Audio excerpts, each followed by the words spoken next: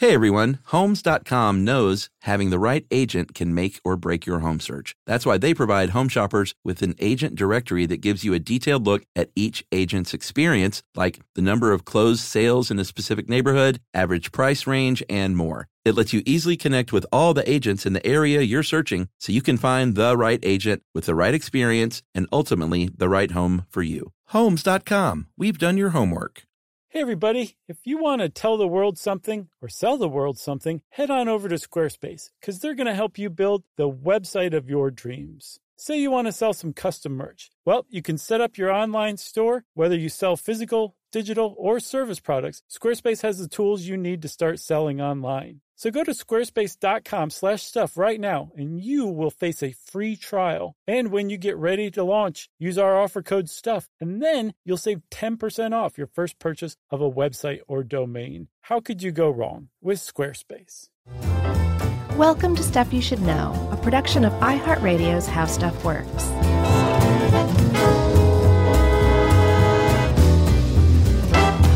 Hey, and welcome to the podcast. I'm Josh Clark. There's Chuck Bryant, and there's Jerry Rowland over there.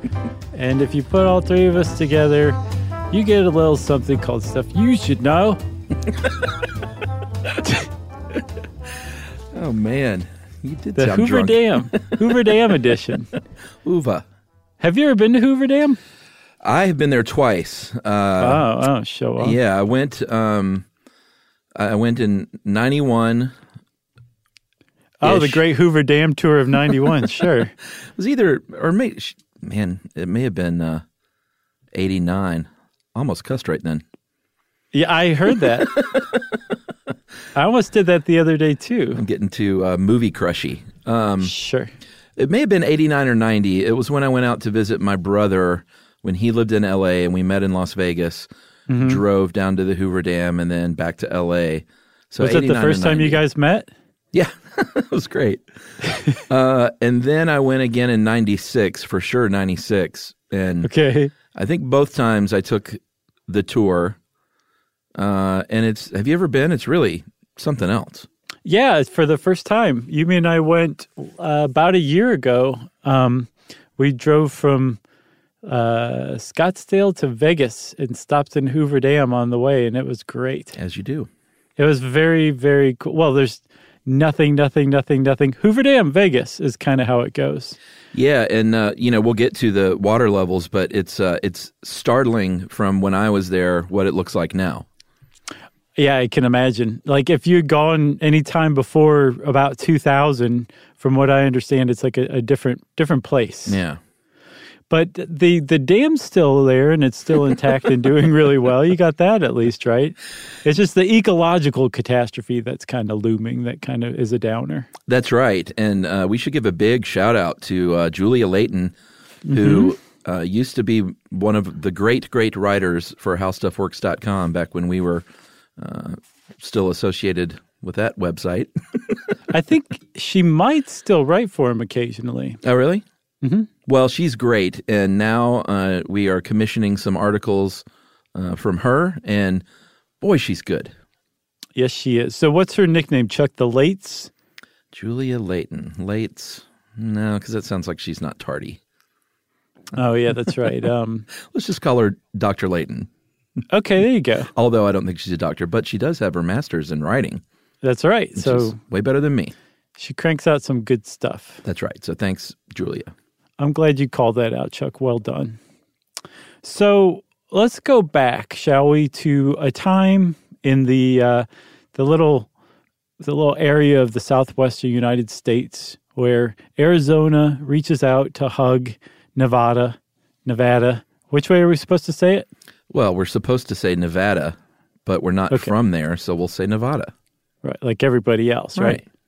And where they almost meet, there's a little gorge. There's a canyon. Well, there's a lot of canyons, but there's one in particular, and it's called Boulder Canyon. And if you went to Boulder Canyon today to find the Hoover Dam, you would be SOL. Because while they were originally going to build the Hoover Dam at Boulder Canyon, so much so that the name of the project for the first decade or so was called the Boulder Dam. Yeah. Just Boulder once, not two boulders. The Boulder Dam project. They actually moved it a little further upstream to a much more suitable site called Black Canyon. And if you go visit the Hoover Dam today, that's where you're actually going. It's Black Canyon, where Nevada and Arizona almost meet. That's right. And this idea was conceived, this concrete gravity arch hydroelectric dam. Hydroelectric? Almost. Almost there. Hydroelectric, excuse me. This was all conceived because, well, for three reasons plus a cherry on top. Mm-hmm. One is that the Colorado River had a bad habit of flooding and causing lots of devastation. Just a nasty boy. So to lasso that beast. Number two, to create water in times of drought, as creating a big reservoir that would be Lake Mead. To create energy. I love things that kill all these birds, So many dead birds. And I love birds. And then finally, the little cherry on top. Those were the three big reasons they did it. But the cherry on top, it turns out, has been Lake Mead tourism is huge. Yeah. I think Lake Mead was the first nationally designated recreation area. Oh, yeah? Yeah. It sounds almost Soviet, doesn't it? Like the government's like, this is where you recreate. Yeah, exactly. On this particular designated lake. Travel to the fun zone. So, the first one, I think, there was like this, this is the 1920s, I think, when the project is really starting to gain steam. And the guy who was the Secretary of Commerce at the time, Herbert Hoover, who would very soon be the President of the United States, who would very shortly after that be like the most hated man in America. Yeah. Hoover was like, this is a great idea. There's like this whole spot of land down in the lower United States, and it just wants to be so much more than it is. It wants to be cropland. It wants to be cattle pasture. It wants to be a big old city like LA or Vegas.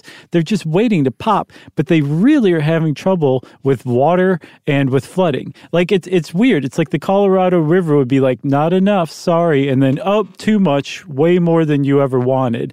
And because of this kind of mercurial nature of it, there was just not a lot that could be done with the Southwest unless you figured out a way to tame that river. And, like you were saying, that's what the Hoover Dam was originally intended to do. And that's definitely what it did. I mean, just to kind of let the cat out of the bag early, it was successful as far as dam projects go. Yeah, and just to clear something up, when you just said Herbert Hoover said big cities like L.A. and Vegas, mm-hmm. He had a crystal ball on Vegas because Vegas was cowtown back then. Yeah, population 5,000 at around 1930. Yeah, Vegas people didn't want to go there until gambling started happening. They did have gambling. They had gambling. They had prostitution. They had, really? Yes, they had drinking. I guess casinos. Right. Thanks to, what's his name? Bugsy. Yeah, Bugsy was one of the first, wasn't he? Mm-hmm. I think so. He wasn't the first, was he?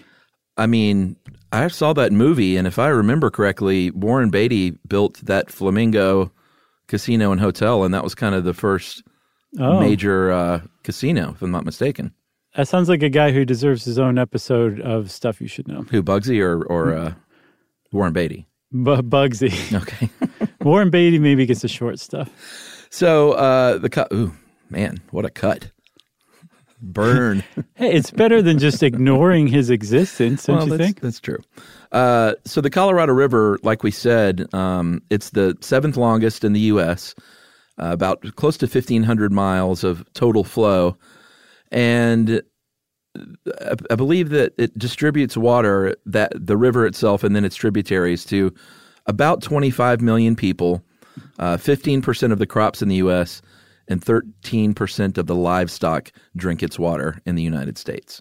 It does now. Well, sure. So before the Hoover Dam project, when the Colorado just did whatever the Colorado wanted to do, it's not like the people of the Southwest had not tried to tame it before. They had extensive irrigation canals and ditches and dikes and earthworks and everything they could think of to keep the river going this way or that way and to keep it from flooding. And none of it worked. I mean, it would work some, like yes, an irrigation canal would work and you could irrigate your crops, but eventually the river was going to flood. And because you had diverted the river toward your cropland, when it flooded that irrigation ditch. And it flooded your cropland too, which was a real problem for you because when eventually it would recede, you might have a lot more dirt than you used to. Probably pretty fertile dirt, but your crops would be gone. Maybe some of your cows got carried away. You might have lost your 10-gallon hat. It's not a good deal when your cropland gets flooded. And so this was kind of what was going on when they were trying to tame the Colorado. It was just way too big of a project for, a handful of even large-scale farmers to take on, which is one reason why the federal government stepped in, because at the time, there was really no entity that could take on a project like this. And even then, there were a lot of questions like, I'm not even sure the U.S. government can handle this kind of thing. And the government said, oh, well, watch and learn, suckers. Yeah, so it's 1918 when the U.S. Bureau of Reclamation said, all right, I think we can build a dam of all dams. We're going to make it a gravity arch design. I think that can handle the Colorado River. And we're going to have tunnels and turbines and towers, and we're going to prevent flooding, and we're going to deliver water to people. And the best news is we're going to create, all that's great news, but more great news is we're going to create energy for a ton of people such that this thing will even pay for itself in 50 years' time. Mm-hmm. And like you said, a lot of people, this was 1918, and a lot of people are like, engineers were saying, I don't know if this is possible. Right. And so not only were people incredulous that it was even possible, there's 7 states that draw water from the Colorado River, which is a pretty long river. It starts in the Rocky Mountains. That's where it's fed by snowmelt up there. And then it goes all the way down to Mexico. And so 7 states lay claim on water. They need water from the Colorado River to live, to irrigate their crops, to feed their livestock. It's the kind of like the main artery for life in the Southwest, or one of them.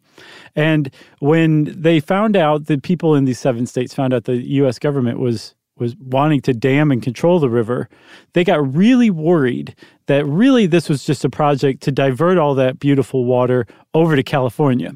Because California had it going on by the late 20s, the early mid-20s already, thanks to Los Angeles, thanks to Los Angeles. But it had a lot of potential, and it was growing. San Francisco, too. Sure, and it was growing in between those two cities. And so the people in like New Mexico and Colorado and Arizona and Nevada were really worried that this was really just the federal government stepping in and saying, thanks a lot, we're going to take this water and send it off to California. And Herbert Hoover actually intervened and said, no. How about this? Before we even get this project underway, we will broker a deal for how the water from the Colorado River gets distributed. And I'm Herbert Hoover. I'm going to be the most hated man in the world, so I'm going to actually purposely inflate the capacity that this reservoir will hold so that no one feels like they're going to get left out.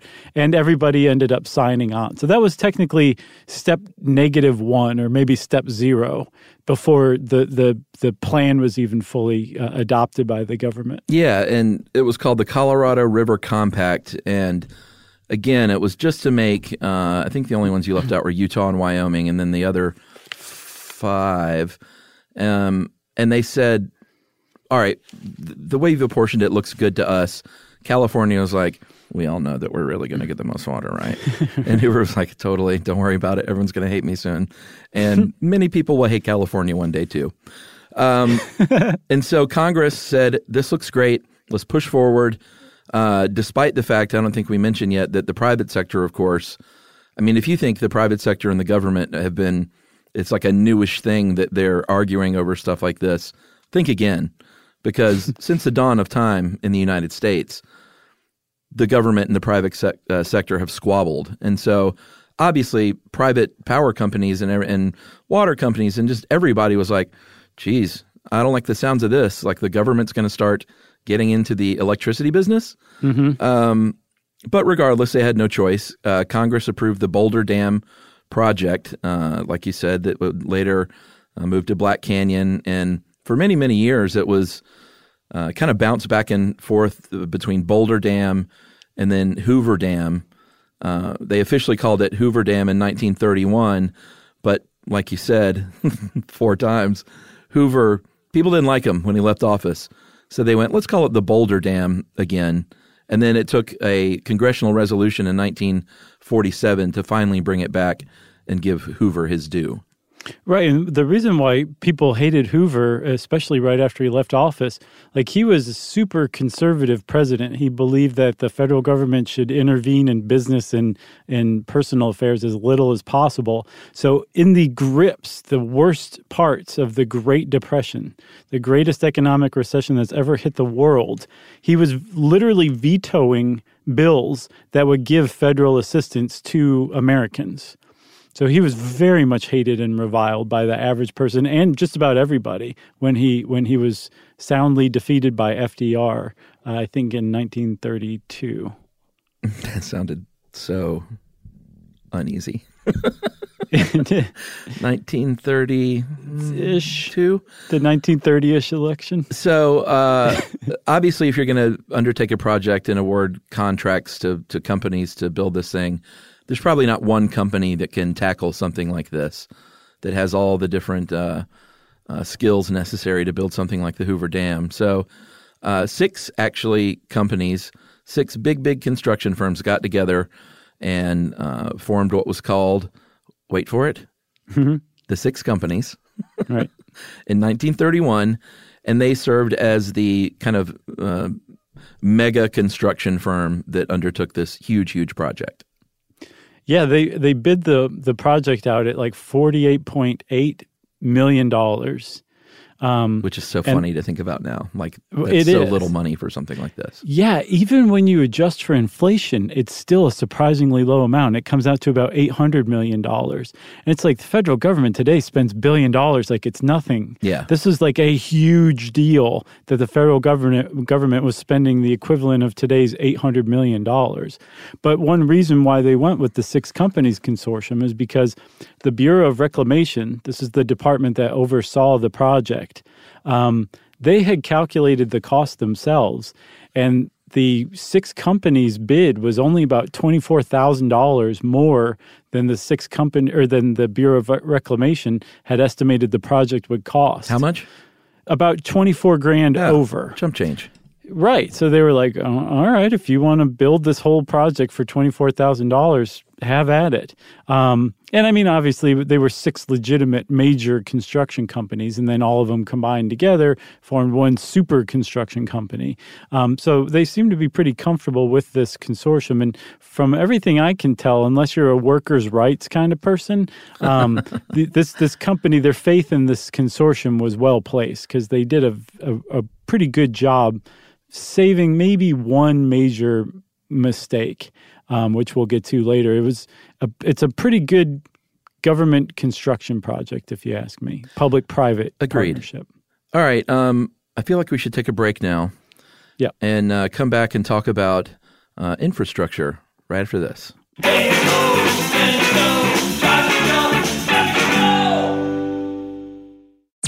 I'm Tamika D. Mallory. And it's your boy, my son, the General. And we are your hosts of TMI.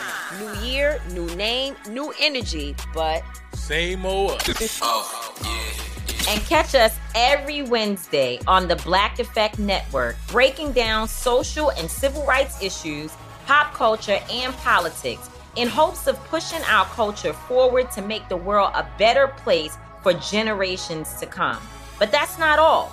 We will also have special guests to add their thoughts on the topics, as well as break down different political issues with local activists in their community. If you like to be informed and to expand your thoughts, listen to TMI on the Black Effect Podcast Network, iHeartRadio app, Apple Podcasts, or wherever you get your podcasts. That's right. As important as choosing the right destination when traveling is choosing the right travel partner. Eugene Fodor. Gene, was будет? Much of the joy you will find on the road comes from the person you share it with. So you write the books, Gene, and Vlastar runs the business. I understand now. It is a wise man who marries a wiser woman. But be careful and choose your travel partner well, because the worst trips result when two partners have two different agendas. Get down! I'm not stupid, Gene. Something is going on, and it's high time you tell me the truth. Freeze, Americano. Gene, run! So travel before it's too late. Your money will return, your time won't, and we're all too quickly approaching that final destination. Listen to Fodor's Guide to Espionage on the iHeartRadio app, Apple Podcasts, or wherever you get your podcasts.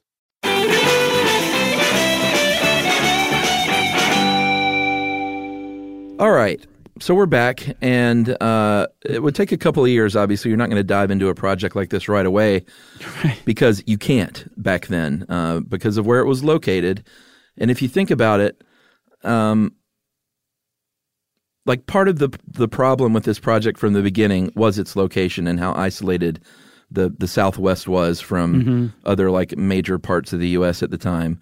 And so they were like, wait a minute, we're not close to anything. Like Vegas only is the closest place, and it has 5,000 people. That doesn't really help us much. It's like, 20, 30 miles away. So here's what we're going to have to do. We're going to have to build a town that's really close by for all of our employees and our workers to live. And so they did just that. I think this was about 6 miles away. They literally constructed a city called Boulder City, right, west of the dam site. It had 758 cottages if you were married and worked or had a family or whatever. It had 9 dormitories for single men. I imagine that was a wild scene. They had a hospital. They had a department store. They had laundry.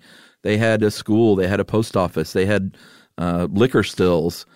And that those were illegal, by the way. Sure, of course. It was depression or prohibition. Right. But they needed their booze. Like, let's be honest. And this city actually remained under government control until 1959 when it got its own incorporation, which is kind of crazy. Yeah, the Hoover Dam was dedicated, like the project was done basically by 1938, 1939. I think they were still working on outbuildings and stuff for a little while, but for 20 years after, a lot of the people who had built the dam were like, I really like this Boulder City town. I'm going to stay here. And one of the reasons why you would stay there is because like the government ran the town. There were no elected officials. There was an appointed Bureau of Reclamation department, like administrator. That was like the de facto mayor of the town. And like if there was something wrong with your house, Bureau of Reclamation workers would come fix it, like your sink or paint your house or whatever. You didn't have to do anything because the government, this is like federal land. And finally in 59? 59. The government was like, all right, freeloaders. Yeah. You can paint your own houses from now on. This is your place. And they incorporated it into a city in 1960, I guess. Yeah, and it's still one of 2 cities in Nevada that say no gambling here, which is pretty unique. You know, at the height of this project too, Chuck, Boulder City, which hadn't existed just a couple of years before. Like, it wasn't like they took over an existing city and built it up. There was nothing there before, and they built a city from scratch. It had the biggest population in Nevada at the time. Yeah, more than Vegas. Yeah, by a few hundred people, I believe. All right, so they built, this is, keep in mind again, this is before they can even get started on this dam. They say, we got to build a city. We got to build 7 miles of highway. We got to build 23 miles of railway. We got to bring in like 200 miles of power lines, and we have to bring in cableways spanning this canyon. And it's just all this massive amounts of infrastructure to tackle this project where they were going to be paying dudes 50 cents to $1.25 an hour, which is between $8 and $20 an hour in today's dollars. Right. What's ironic is the harder and the more dangerous your job, typically the less you were paid. Kind of like today. Kind of, yeah. There was a group called the Muckers, and they were the ones who had to like get the stone and the sludge and all that stuff out of the canyon bottom, and they got paid the least, even though they were the most exposed to like falling rocks and falling items. And apparently, like falling stuff was a real danger on this project. Yeah, we'll get to that later, but a lot of noggins suffered. Right. So then the other thing that they had to do, they're like, all right, we got the city built, we got all these highways, we got all this stuff, we got all these people, we got a good plan. They're like, we need to do something with this river because you can't just start stacking rocks and divert the Colorado River. So they literally had to come up with a plan to reroute the Colorado River while they built this thing. I hadn't thought about that. I'm sure you knew about it 2 times over from your double visits in the tour. Did you tour it? No. Did you just drive across it? No, we walked around. We didn't take one of the actual like tours. You were like, it was $17. Are you kidding me? Like, I'm sure I know as much as this guy. But no. I mean, like we took the whole thing in. We were there for a couple hours and everything. But it was self-guided tour. How about that? I got you. No, that's great. But it had never occurred to me, and I didn't learn on this self-guided tour that we just made up ourselves, that you would have to divert the river. That the river was still going through Black Canyon at the time, and you just couldn't build a dam there while the river was trying to get through there. You could never do that. There's a lot of stuff you could do. So to divert the river. They did some really ingenious stuff. And if you step back and look at it from like the eyes of a child, it's really just 2, 3, 4 steps in building this dam. No, that's true. If you really look at it super high level or super, I guess, childlike again, and all of them make total sense. But just the audacity of saying, yeah, we can do that. Yeah, add that extra step on before we get started. It really kind of goes to the heart of like just what an amazing civil engineering project this was. Oh, yeah. So like with any dam, if you want to divert that water, you're going to have to go upstream a certain amount, and they have very smart engineers that figure out exactly where to do this. Mm-hmm. And in this case, they built cofferdams, which is a very common thing to do when you want to build a dam downstream. It's basically sort of like a big hole in the river that the water would just flow into these. So the water, instead of going downstream, dumps into these cofferdams, and then it funnels that water into these 4 tunnels, 2 on each side of the canyon, under the canyon instead of between them, diverting everything around to then rejoin the other, those tunnels rejoin each other as the Colorado River once again downstream. Right. And I think the cofferdam is actually kind of like an earthworks, like a wall inside the water. Yeah, it's a big hole. You pump the water out, you kind of make it a hole. But yeah, so these tunnels that they diverted this to, Chuck, were a combined 4 miles. 4 miles of tunnel. So each tunnel was about a mile because there were 4 of them through the canyon rock, which was granite. And they dug out these tunnels and built the cofferdam just to start the whole thing. Not as part of the larger project, but this was like to get started. That was the first thing they had to do. Yeah, they were 50 feet in diameter. Like these were not small tunnels. They had to be lined with 3 feet of concrete to hold up. And I think the water was racing through those at a rate of 200,000 cubic feet per second. It's amazing. Fast. That's 136 Olympic-sized pools per minute passing through there. Yeah, I mean, this would be remarkable today, dude. Yeah. For sure. And as we'll see, those things are still in operation, although they use them differently now. But yeah, that's just a ton of water. And they said, yep, success, it worked. We diverted this water further downstream because the tunnels ended below the dam project site. And then all of a sudden, the Colorado River had been diverted around the dam, and now they could get started. Right. And so they were like, all right, we feel like we could just quit now because what we did was pretty awesome. Yeah. But we don't have a dam yet. So in this huge canyon, we need, if we're going to build a dam, we need to make these walls smooth because they were, it was a canyon. It was just jagged rock, and you can't just fill in a bunch of concrete against this jagged rock. Right. They have these abutments that are going to secure this huge concrete slab to the canyon walls. So they had to smooth these things out, and that was done by, I want to say the most dangerous job, but it's kind of hard to pick. But the high scalers are definitely up there as far as danger goes. Mm-hmm. If you go to the Hoover Dam site today, there's a statue of a high scaler. It's a guy like on a rope with like a tool bag hanging from him. He's like scaling down the side of the canyon wall. And that's exactly what they did. Because if you're trying to clear the canyon walls and you're talking, you're 700 feet up between the bottom of the canyon and the canyon rim, you got a lot of rock that you're trying to get out of there. It's not easy. You can't just, hit it with a pole and pry it loose. You have to blast it loose, actually. They did hit it with poles too, though. Sure, but to no avail. They spent a good year and a half trying that, and nothing happened. But I'm totally joking about that, by the way. Yes. Okay. To blast it, though, Chuck, you have to drill a hole and then put the dynamite in and then blast it.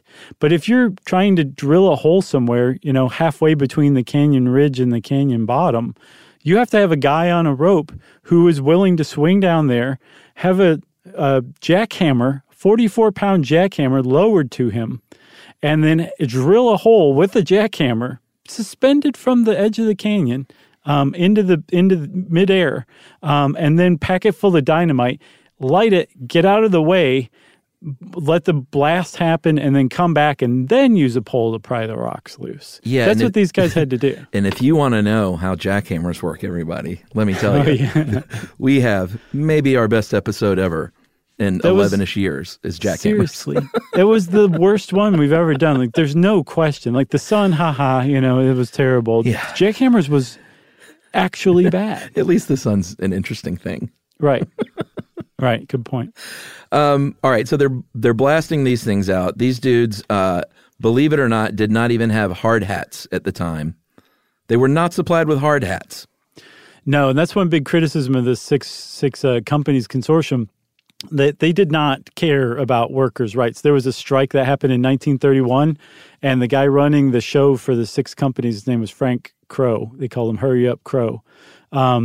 He fired everybody. He just fired everybody and brought in new workers. They didn't get hard hats until they basically said, we're not going to work anymore unless you give us hard hats. So they had to make their own hard hats by taking soft hats, which I guess is just a hat, and then putting it in like coal tar and letting it, like molten coal tar, and then letting it cool. And all of a sudden you had like a homemade hard hat. And then finally the company's just like, all right, you're making us look bad. We'll get some actual ones. But it took like a little while before they had any actual hard hats on site. Yeah, those homemade ones are called hard-boiled hats. And they really actually worked. I know that thing you sent said that some of the rocks falling on these hard-boiled hats, their head would be fine, but it would be such force it would actually break their jaw. So they worked. These hard-boiled hats actually worked. But I imagine they wanted the real thing. You'd be like, I can think so. And they would do tricks and stuff, like in their downtime. They would, a lot of these people were, not a lot, but some of them were like circus workers. Right. And people like former military that could do this kind of thing. And apparently between working, they would fly around and do little high wire tricks and stuff. Basically. And Native Americans, too. And you always hear about when the skyscrapers were built, they'd be like, yeah, we just hired a bunch of Native Americans and they'll run all over steel beams as much as you please without any fear. And I've always wondered why that's the case. And it's got to just be some sweeping generalization that Native Americans aren't afraid of heights, obviously. But like, are there specific tribes that were exposed to things like cliff walls for generations and generations, and that they became used to these dizzying heights so that it wasn't a big deal? And those are the same tribes that, made their way out to New York to build the skyscrapers too. We got to get to the bottom of that one. Or maybe they were just tough and not scared of anything. They just didn't let on. Yeah, it's possible. But we have to tell the story of Burl R. Rutledge, though, man. Yeah. Like I almost faint just reading about it. I'm sure, because you don't love heights. No, I don't love heights. So let's just go over this one more time. If you were in the canyon rim of the Boulder Dam, Hoover Dam project at the time, you were more than 700 feet above the bottom of the canyon, which for all intents and purposes is straight down. That's like a 60-story building, basically. It's a really, really big height. And you can sense it, man. When you're there at Hoover Dam, if you haven't been, go. It's totally worth the trip for sure, especially if you're in Las Vegas. But there was a guy named Burl Rutledge who was one of the engineers for the Bureau of Reclamation, and I guess he lost his footing or something, and he fell off the canyon rim on his way down to the canyon bottom, a 60-story building below him. That's right. And then, thankfully, he either had a former circus worker or somebody who was just very brave named Oliver Cowan, about 25 feet below, apparently heard this. I guess it caused a bit of a commotion and swung himself out. He's hanging in what's called a Borson seat, that's like sort of like a little sling seat. Right. He rushes over as fast as he can go, swinging out, and grabs this guy's leg as he's sliding down the canyon wall. And then another high scaler named Arnold Parks then swings over, helps him pin his body to the wall, and they held him there until they could drop a line and pull him up. If I were Rutledge, I would have been like, just let me go, I can't stand this, I'm so scared. They're like, Josh, we've really got you. You're okay. Be like, I don't care. Like, no, it's all over. I'm never going to be the same again. Well, that's probably true. You would just move to the lowest place in the contiguous United States.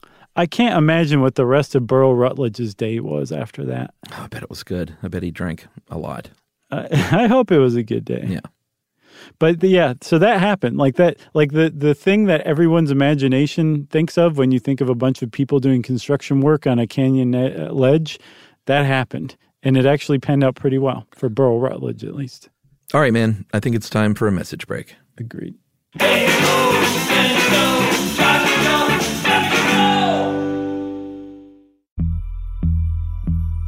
As important as choosing the right destination when traveling is choosing the right travel partner.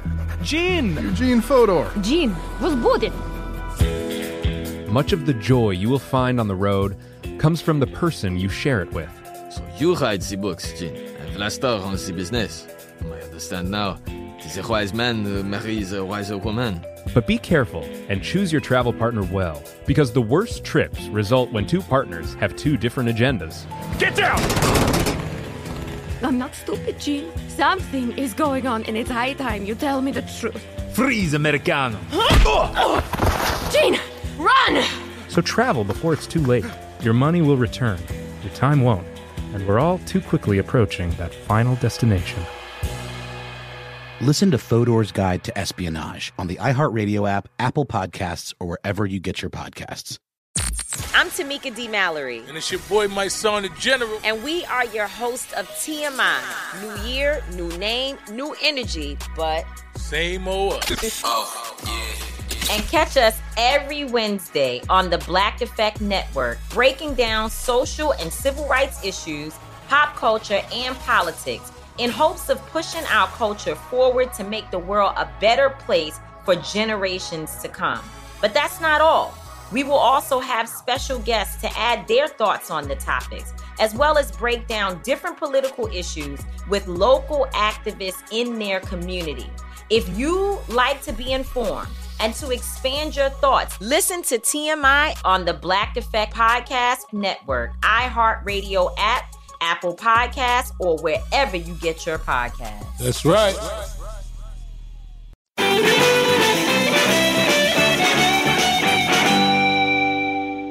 All right, so dudes are dying, though. I saw anywhere between like 93 to 96 to 100 people died total in the whole project, which, all things being equal for what they were doing, isn't that high of a number. 100 lives is a lot, though, to be lost on a civic engineering project. Yeah, I saw as high as 112. And the 6 companies, again, they weren't exactly known for having like the loosest pockets if you filed some sort of health claim against them for, an injury or an illness sustained working on the job. There was, I think like 42 people associated with the project died of pneumonia. But I think the Las Vegas Star did an investigation either years later at the time and said there were basically no deaths back at Boulder City of pneumonia. If there was pneumonia, it would have been going around Boulder City. And we think that really pneumonia is just a code word from the 6 companies for carbon monoxide poisoning.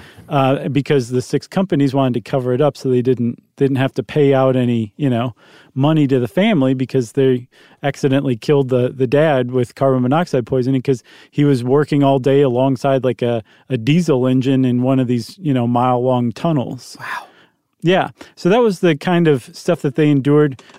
Heat stroke killed a lot of people, too. Oh, yeah. In the summer of 1933 alone, apparently about 3 people per week were dying of heat stroke. Because, dude, in the sun, in these tunnels in particular, apparently it would get up to 140 degrees Fahrenheit, which is some ungodly amount in Celsius, too. And then in the shade, on the worst days, it would get to like 120 degrees in the shade. It's a dry heat, though. Sure. It's not the heat, it's the humidity. Unless it's 120, and then it doesn't matter. Yeah, and one of the common urban legends is that there are dead bodies in the concrete of Hoover Dam. That is not true, and I love how Julia put it.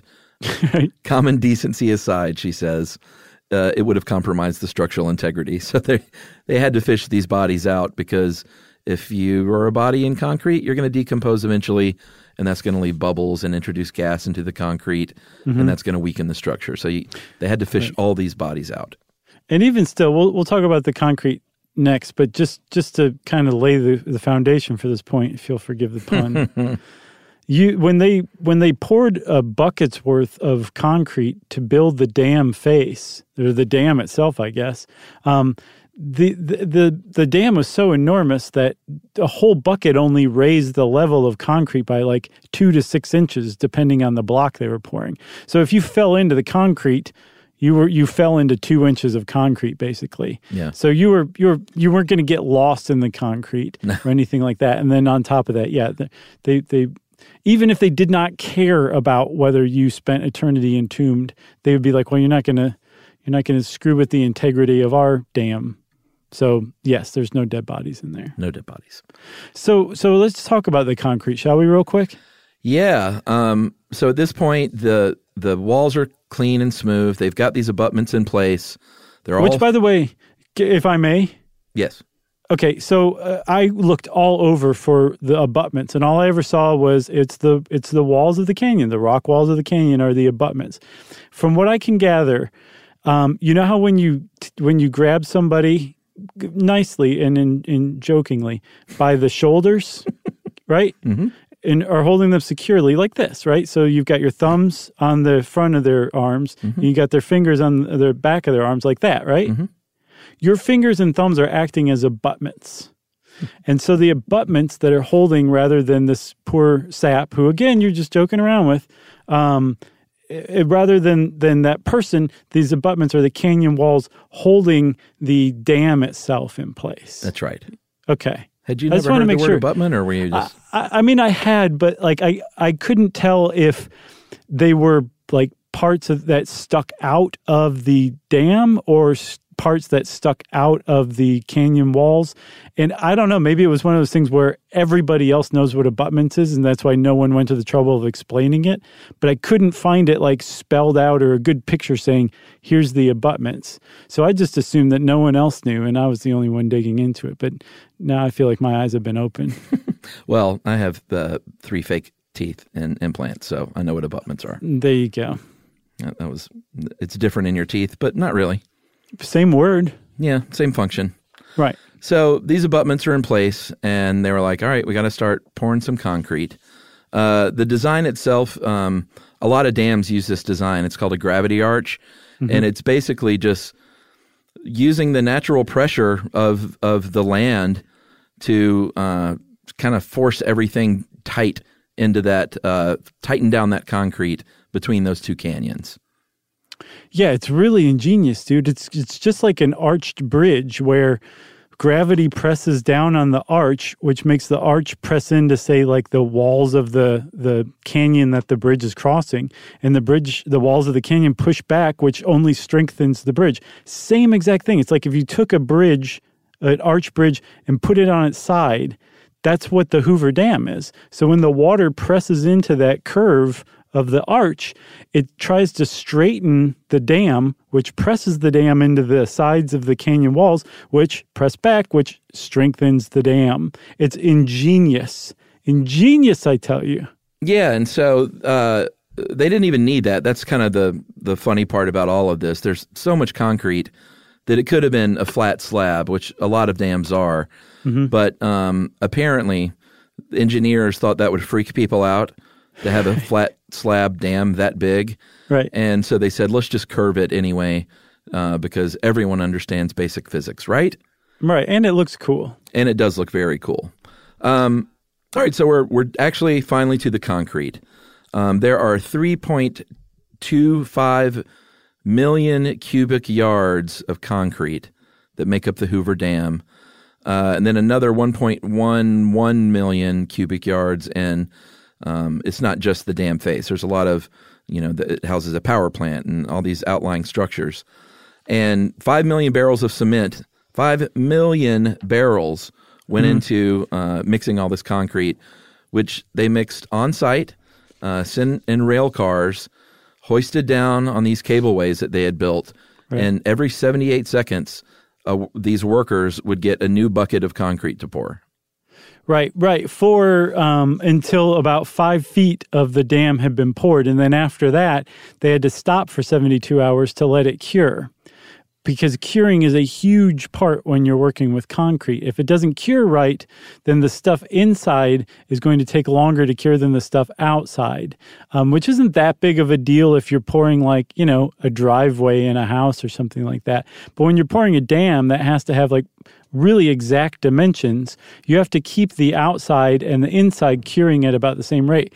So they came up with this really ingenious way to cure this concrete really fast, and they ran pipes, steel pipes, all through all the concrete that they poured. So there's steel pipes running all over the Hoover Dam inside of it, and they cooled water on site to like just above freezing, and they pumped it through these pipes so that when they were pouring concrete, the concrete was being cooled internally, and they were spraying it with water on the outside too, so it was curing at about the same rate inside as it was outside, and it was curing fast in about 72 hours, where if they had poured a slab if they poured the Hoover Dam in one big slab and just left it, first of all, it would have been all messed up, all kinds of ways.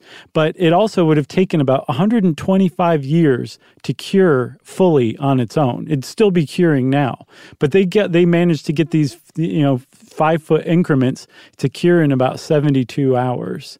Yep. So again, just the idea that nobody had really tried something like this on this scale. So these people were kind of making it up and going and doing the math as they went along, and they were right, like time after time. That's the most astounding part to me. Yeah, the heat is a big problem for concrete because it's going to expand in that heat.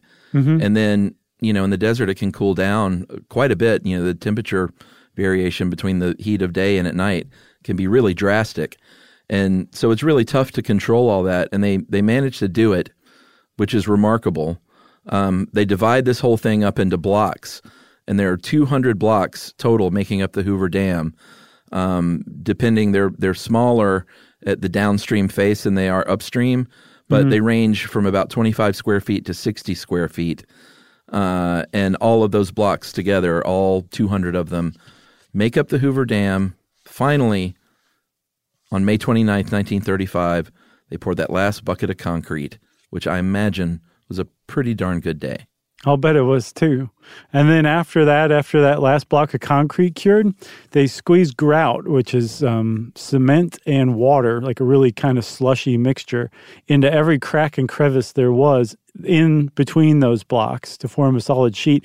And then, just for good measure, they pumped grout into those cooling pipes.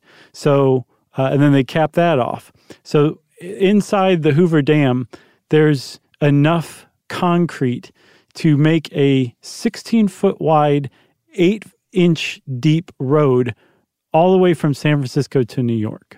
Amazing. It is amazing. So, dude, I think we should do this into 2 parts. If Evel Knievel got a 2-parter, I think the Hoover Dam deserves a 2-parter too. We've been at it for 45 minutes, so there's still a long way to go. So, I know. Should we do that? Yes, let's. So, since we're doing a 2-parter, I guess that brings up listener mail, right, Chuck? I think let's skip listener mail. Okay. Hoover Dam doesn't get 2 listener mails. Okay, fine. I was getting a little ambitious. Well, in the meantime, if you want to drop us a line, you can go to stuffyoushouldknow.com and check out our social links. You can check me out on the joshclarkway.com, and you can send me, Chuck, Jerry, and everyone involved in Stuff You Should Know an email to stuffpodcast@iheartradio.com. Stuff You Should Know is a production of iHeartRadio's How Stuff Works. For more podcasts from iHeartRadio, visit the iHeartRadio app, Apple Podcasts, or wherever you listen to your favorite shows.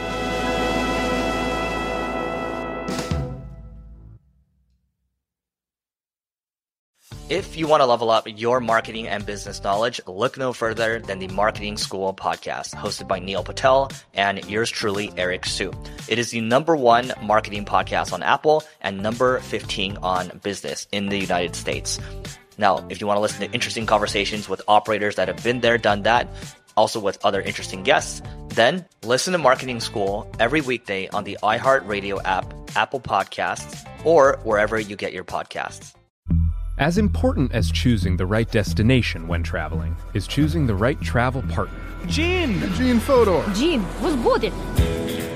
But be careful, because the worst trips result when 2 partners have 2 different agendas. The CIA really need your help, Gene. Freeze, Americano! Gene, run! Listen to Fodor's Guide to Espionage on the iHeartRadio app, Apple Podcasts, or wherever you get your podcasts.